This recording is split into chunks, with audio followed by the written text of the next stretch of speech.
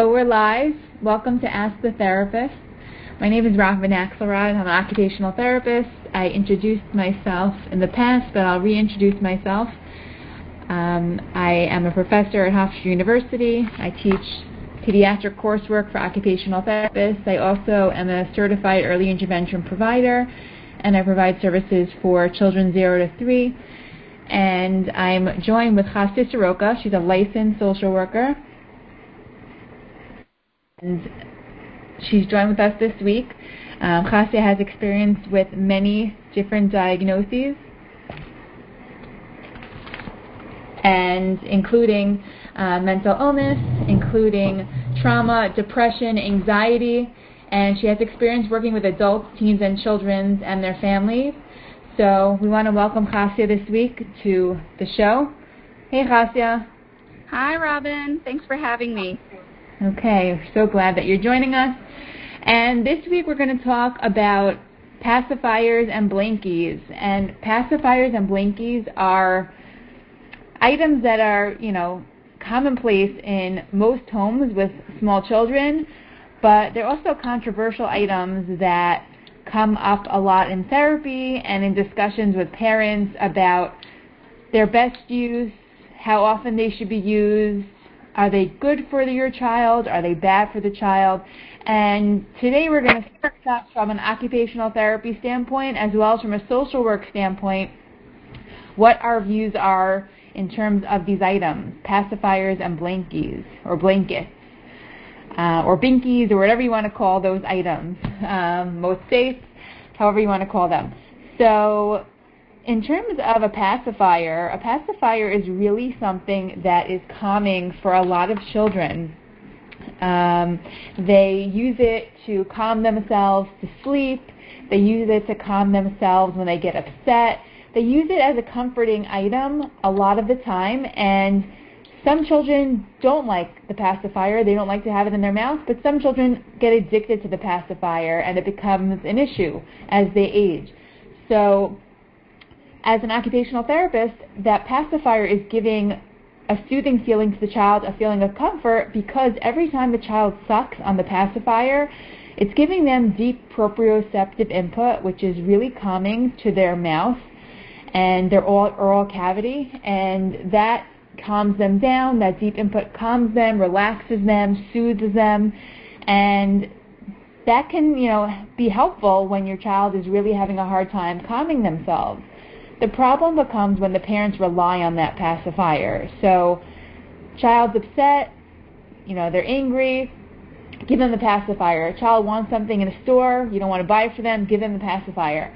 So the parents use it as a plug instead of using it just for calming purposes when needed. They use it all the time, almost like a crutch, and they rely on it. And if, God forbid, they're out with their child and they forget their pacifier, oh my goodness, what is going to happen?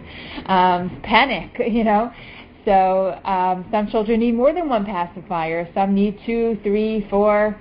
There's even a pacifier tree if you go to Borough Park where children graduate from using their pacifiers and they hang them on the tree, believe it or not. There are a lot of pacifiers there. So it's definitely something that is part of development for young children, and we want to make sure that it's being used in the right way, not just being used as a crutch, not just being used as a babysitter, but just being used as needed to calm a child down as needed. So, Chasya, any thoughts about this? I remember my mom always told the story about how attached I was to my pacifier until I was like 4 years old, and how it totally ruined my teeth. So I was, very sort of. I thought a lot about this with my son because he had a pacifier, and it can be very, very soothing, and it kind of acts as sort of a comforting type of thing for children, in particular, when their parents are not around. It can act as a kind of transitional object. So if you ever took a class in Psychology 101, right, there are objects like security blankets and pacifiers that young children will use. And they use that as kind of a way to transition between when their parents are not there. There's a period where they kind of start to learn that they are not part of their parent, essentially, that they're separate from them. So it can provide a lot of comfort to have this other thing, this object. So, it's very, very common. Yeah, Chasa, would you estimate how much money is spent on pacifiers in the U.S.? I have the number. So approximately, according to Google, approximately $21.9 million U.S. dollars are spent each year on pacifiers alone. That's a lot of money spent on pacifiers. Definitely parents are buying those pacifiers. But the pacifier does have some benefits. So before we talk about the negative effects of the pacifier, it definitely acts to lower the risk of SIDS, which is sudden infant death syndrome. So a pacifier can help a child by decreasing that risk because they're sucking as it's in their mouth, so that works on their breathing, so they won't stop breathing when they're on their tummy if they're on their belly. And also it's satisfying their suck reflex, it's encouraging that self-soothing, so there are some positive benefits of the pacifier, but I'm also going to talk about some negative effects, of course. So in terms of therapists, right, occupational therapists, speech therapists, those that work in early intervention, we tend to recommend that the pacifier be used only until about 1 to 1.5 years of age. And the reason is because the child gets really attached to that pacifier. As they get older, it's harder to leave them. It becomes that, item they need with them all the time, and sometimes they need multiple pacifiers, like I said, and it really has some adverse effects on their teeth. So they may have an open mouth posture, which means that they're walking around with their mouth open, and that's really, really bad for their teeth. It's also bad because they may start drooling if their mouth is open a lot of the time. So it definitely has a negative effect on their teeth. They can have, poor dental growth. Their teeth can grow in, out of whack or asymmetrical. And it, can have a negative effect on their teeth growth. It also can have a negative effect on their speech because, think about it, you're putting a plug in a child's mouth. Why are they going to speak? And if they do speak with the pacifier in, their speech is going to be labored. It's going to be difficult for them to speak. They're going to choose not to speak, and it's also going to be unclear. So definitely affects their teeth and their speech, also their language, and also, prolonged use of a pacifier can lead to increased risk for ear infections. Now, increased risk of ear infections can also affect development by causing hearing loss, and that in turn affects their speech. So those are some negative effects of the pacifier. In addition, it can also have a negative effect on their sucking and their feeding patterns because they have this immature sucking pattern that develops from the pacifier, and they're not able to eat off a spoon or eat foods with a spoon or a fork in the way that they should. So that's something to think about. Definitely something to think about, that there are pros and cons with using a pacifier. Pacifiers should really be, gone by 1 to 1.5 years of age.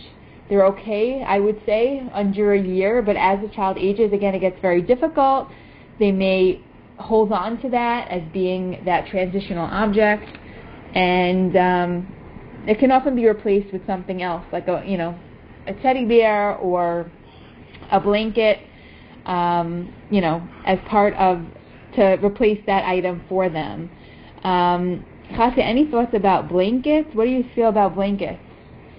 Well, blankets like pacifiers are very, very common, especially, as kids sort of are growing into, babies are growing into sort of toddlers. And they provide a tremendous amount of comfort. There's really nothing that I can think of that's wrong with them, right? I think that parents can get frustrated because they're schlepping these things around that are can get filthy and come with them everywhere, and it can create a lot of, again, kind of panic if you don't have it sometimes, right? But they're using this as a way to comfort themselves.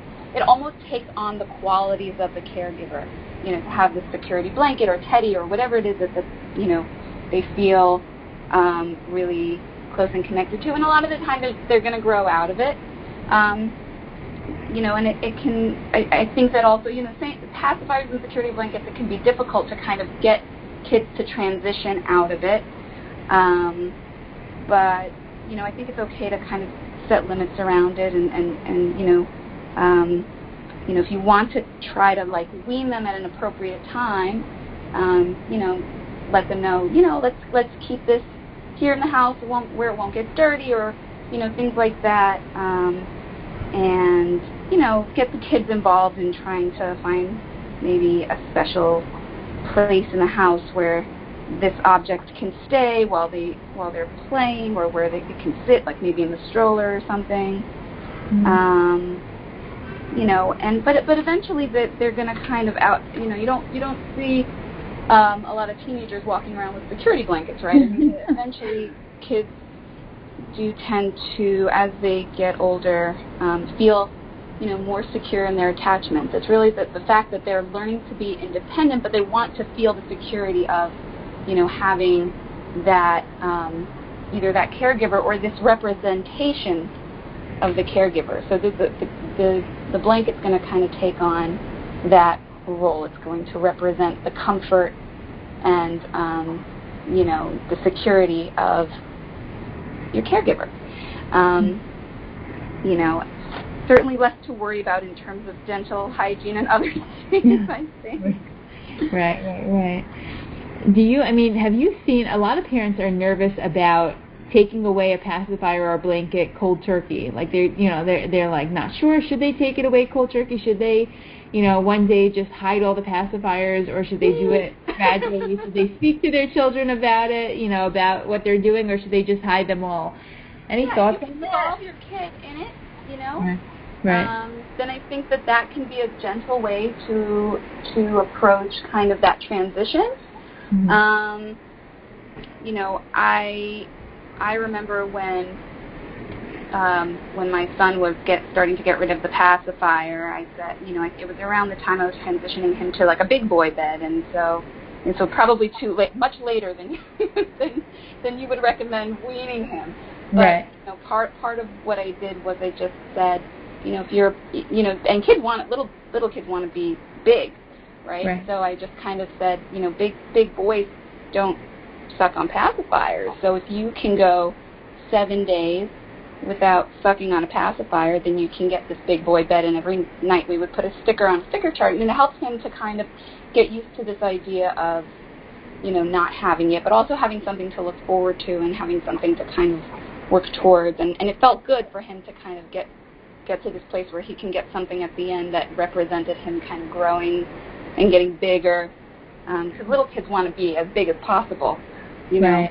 Mm-hmm. For sure. I feel like also a lot of the times, when they're older, like you said, it's easier to explain that to them and have a discussion with them. But when they're younger, especially if they have younger siblings, like babies that are under them that have a pacifier, they want to be the baby. They want to act like the baby. Any tips on that? They want sometimes they want to act like a baby, but I think also you can incentivize kind of being bigger. Mm-hmm. And I love just kind of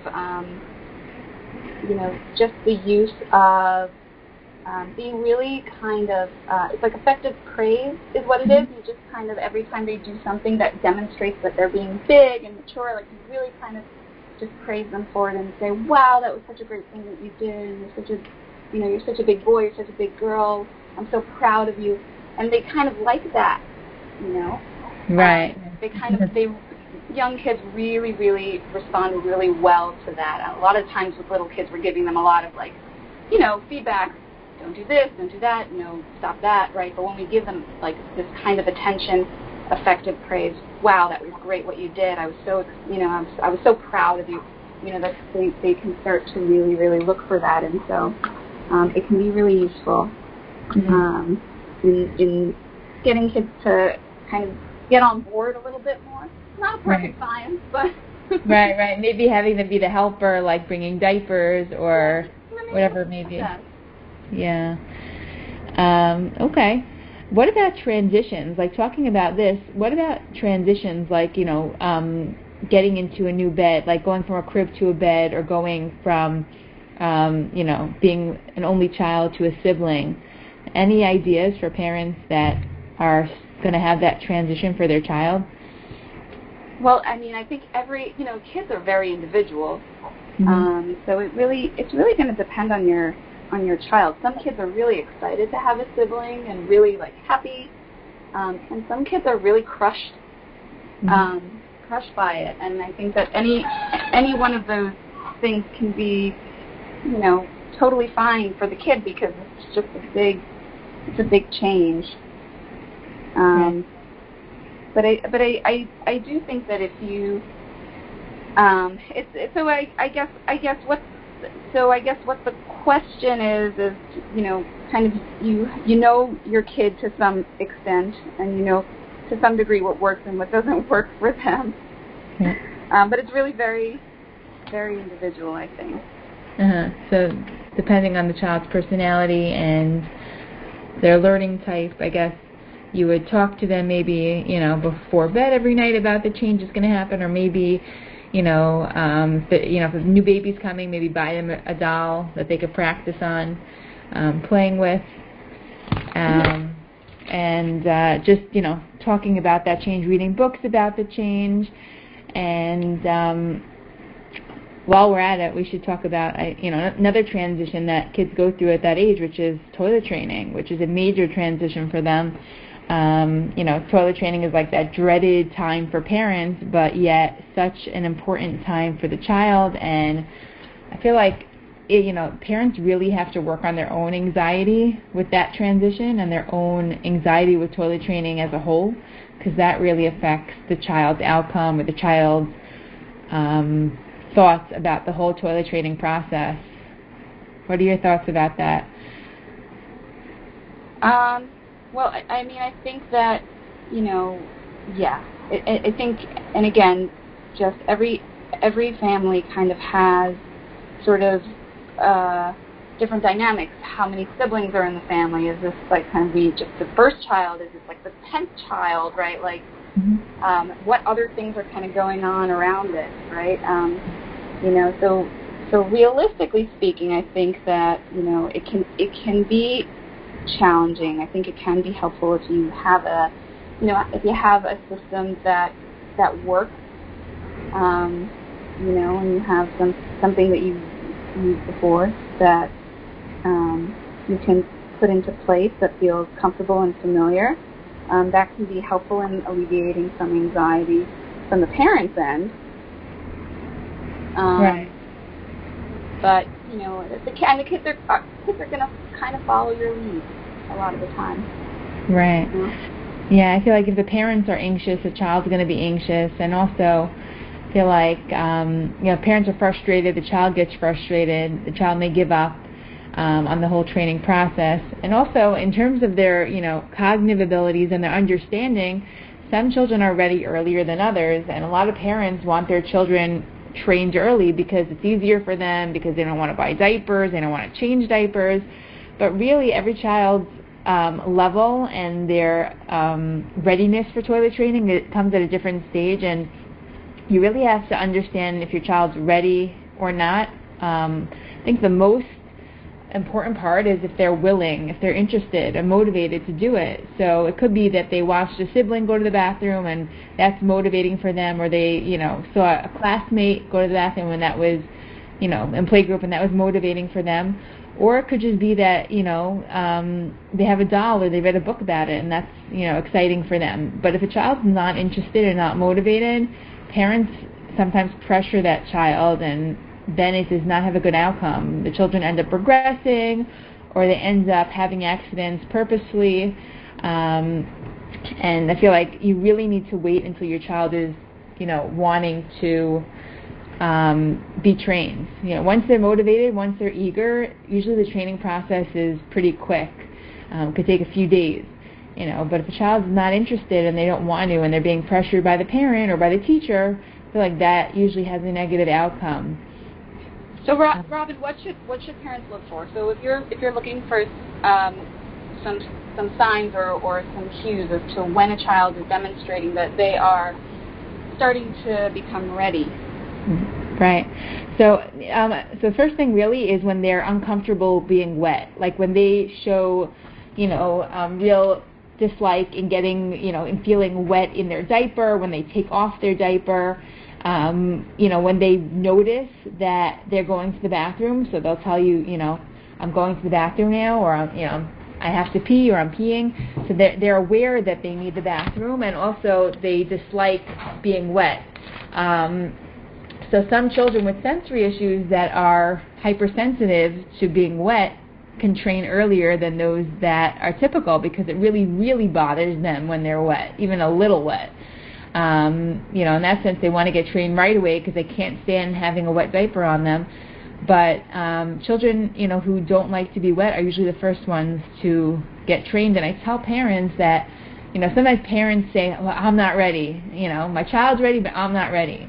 And I think that's just honestly an excuse that parents make. They don't want to deal with that huge transition and the potential of having some wet spots on their floor for a couple of days. Parents need to take that advantage. When the child is ready, they need to just do it at that point. They should not wait, because they may miss that opportunity, and then that opportunity may be lost. The child will say, oh, well, mom's okay with me in diapers, I don't need to be trained right now, and they may not be ready for another 6 months or longer, and then the parent wants and the child's not ready. So it's important that if your child is showing signs or wants to be trained, just do it. Do it in that moment, do it right away. When you have, when they have off or take off from work if you're able to, or on weekends even, but have them trained as soon as they show some interest. Also, they have to make that connection. Most children do not have the brain, bowel, bladder connection until about 2.5 years of age, and before that would be too early for them to be trained. Some children are mature, and that happens at an earlier age. So children that have that at an earlier age could be trained earlier, but some children may have it at a later age, and they're not ready at 2.5. And that's okay. Every child's different, like you said. So really, when the child understands that, I need to go to the bathroom means I need to go to the bathroom, and that's what it feels like, that's something that, every child is specific to, and every child's different in when they make that connection, when they understand that. Those are some things to look for. And are there any cues that the child may not be ready? Yeah. So, yeah. Yeah. So, if a child's not motivated, like if they're if they're purposely having an accident and then like showing the parents on purpose that they did it, or they're doing it out of spite, they're definitely not ready. If a child is refusing to take off their diaper, they're definitely not ready. And if a child doesn't want to sit on the potty or toilet, they're definitely not ready. And also if they're not understanding that when they're getting wet. So most children will say like, I'm wet, or I made, or I have to make, but if a child's not verbalizing at all about that, then maybe they don't get that connection yet. Maybe they haven't made that connection yet, and then they wouldn't be ready. There definitely is a level of cognitive understanding with that connection. So if a child is developmentally delayed and has some cognitive deficits, they may be late in toilet training or delayed in the toilet training process, which is okay, but again, the parents shouldn't pressure them until they're ready. They shouldn't pressure them at all, but definitely not until, they understand the concept of it. And I feel like siblings do a good job at modeling for their younger siblings, older siblings for their younger siblings. Usually the younger kids want to be like their older siblings. So I think that's a good thing. I think it should be a non-pressured process, because it could be very stressful for parent and for child. Yeah, and if somebody sort of thinks that their child is ready and they're not, they're noticing that they're not, do they just kind of stop, wait? What do you suggest? Sorry, Casa, could you just repeat that? Sure. If somebody, if a parent, well-meaning parent, tries to potty train their child and then they realize that they aren't ready, what do you suggest? Do you suggest that they just kind of like stop, put the diapers back on and wait, or is there anything else that they could do in the meantime to acclimate them to this idea? So, I mean, you can, I would put the diapers back on and, and then just, don't be demanding about it. Just, approach the subject as if it's a very calm thing that, no pressure, like it never happened, and then read them books about it, talk to them about it, point out when people go to the bathroom in the house or a playgroup, make it a story for them so they know what's coming, so they're more prepared when you attempt in the future. And then when you do start again, make it a positive experience, let them take the lead. Sometimes parents can make it fun by putting targets in the toilet or getting them a nice seat to sit on the toilet, or whatever, a sticker chart, whatever it may be. Incentivize it as well, just so it's a fun thing and not a scary thing, because it could be a really frightening thing for a child, especially early on. Yeah, and do you have any tips for parents whose kids are ready, but are frightened by having to use the bathroom? The children are frightened? Yeah. So a lot of the times it's talking to them about it, calming them to it. I mean, there are some sensory strategies that you could use to calm them, like deep massage to their arms and their legs, or putting a weighted toy over their shoulders or a weighted blanket on their lap that could calm them, just so they are calm and that they can go to the bathroom. A lot of kids hold in their pee, they refuse to make because they're scared. So again, like easing that whole process, making them comfortable with it, calming them down, and going at their pace. Maybe they're not ready. Maybe, they need to just keep that diaper on for a little longer. But just going, according to their pace of, low anxiety, low stress. And also giving positive praise, like you said, like, making small things, big things. So any small thing that they do, giving praise for that. They sat on the toilet and they didn't make, okay, but you could still give them praise for that. So even small steps. Flushing the toilet can be a problem as well. A lot of kids are afraid of flushing the toilet or the toilet flushing sound. So we can work with that. I wouldn't necessarily work with the toilet flushing while they're, going to the bathroom. I would do it like as an activity, like let's flush the toilet and let's see how long we can stay in the bathroom for while it flushes. Like, could we stay in for a second? Could we stay in for 5 seconds? And then build up that tolerance so that over time they're more accustomed to it. It doesn't faze them and it doesn't bother them.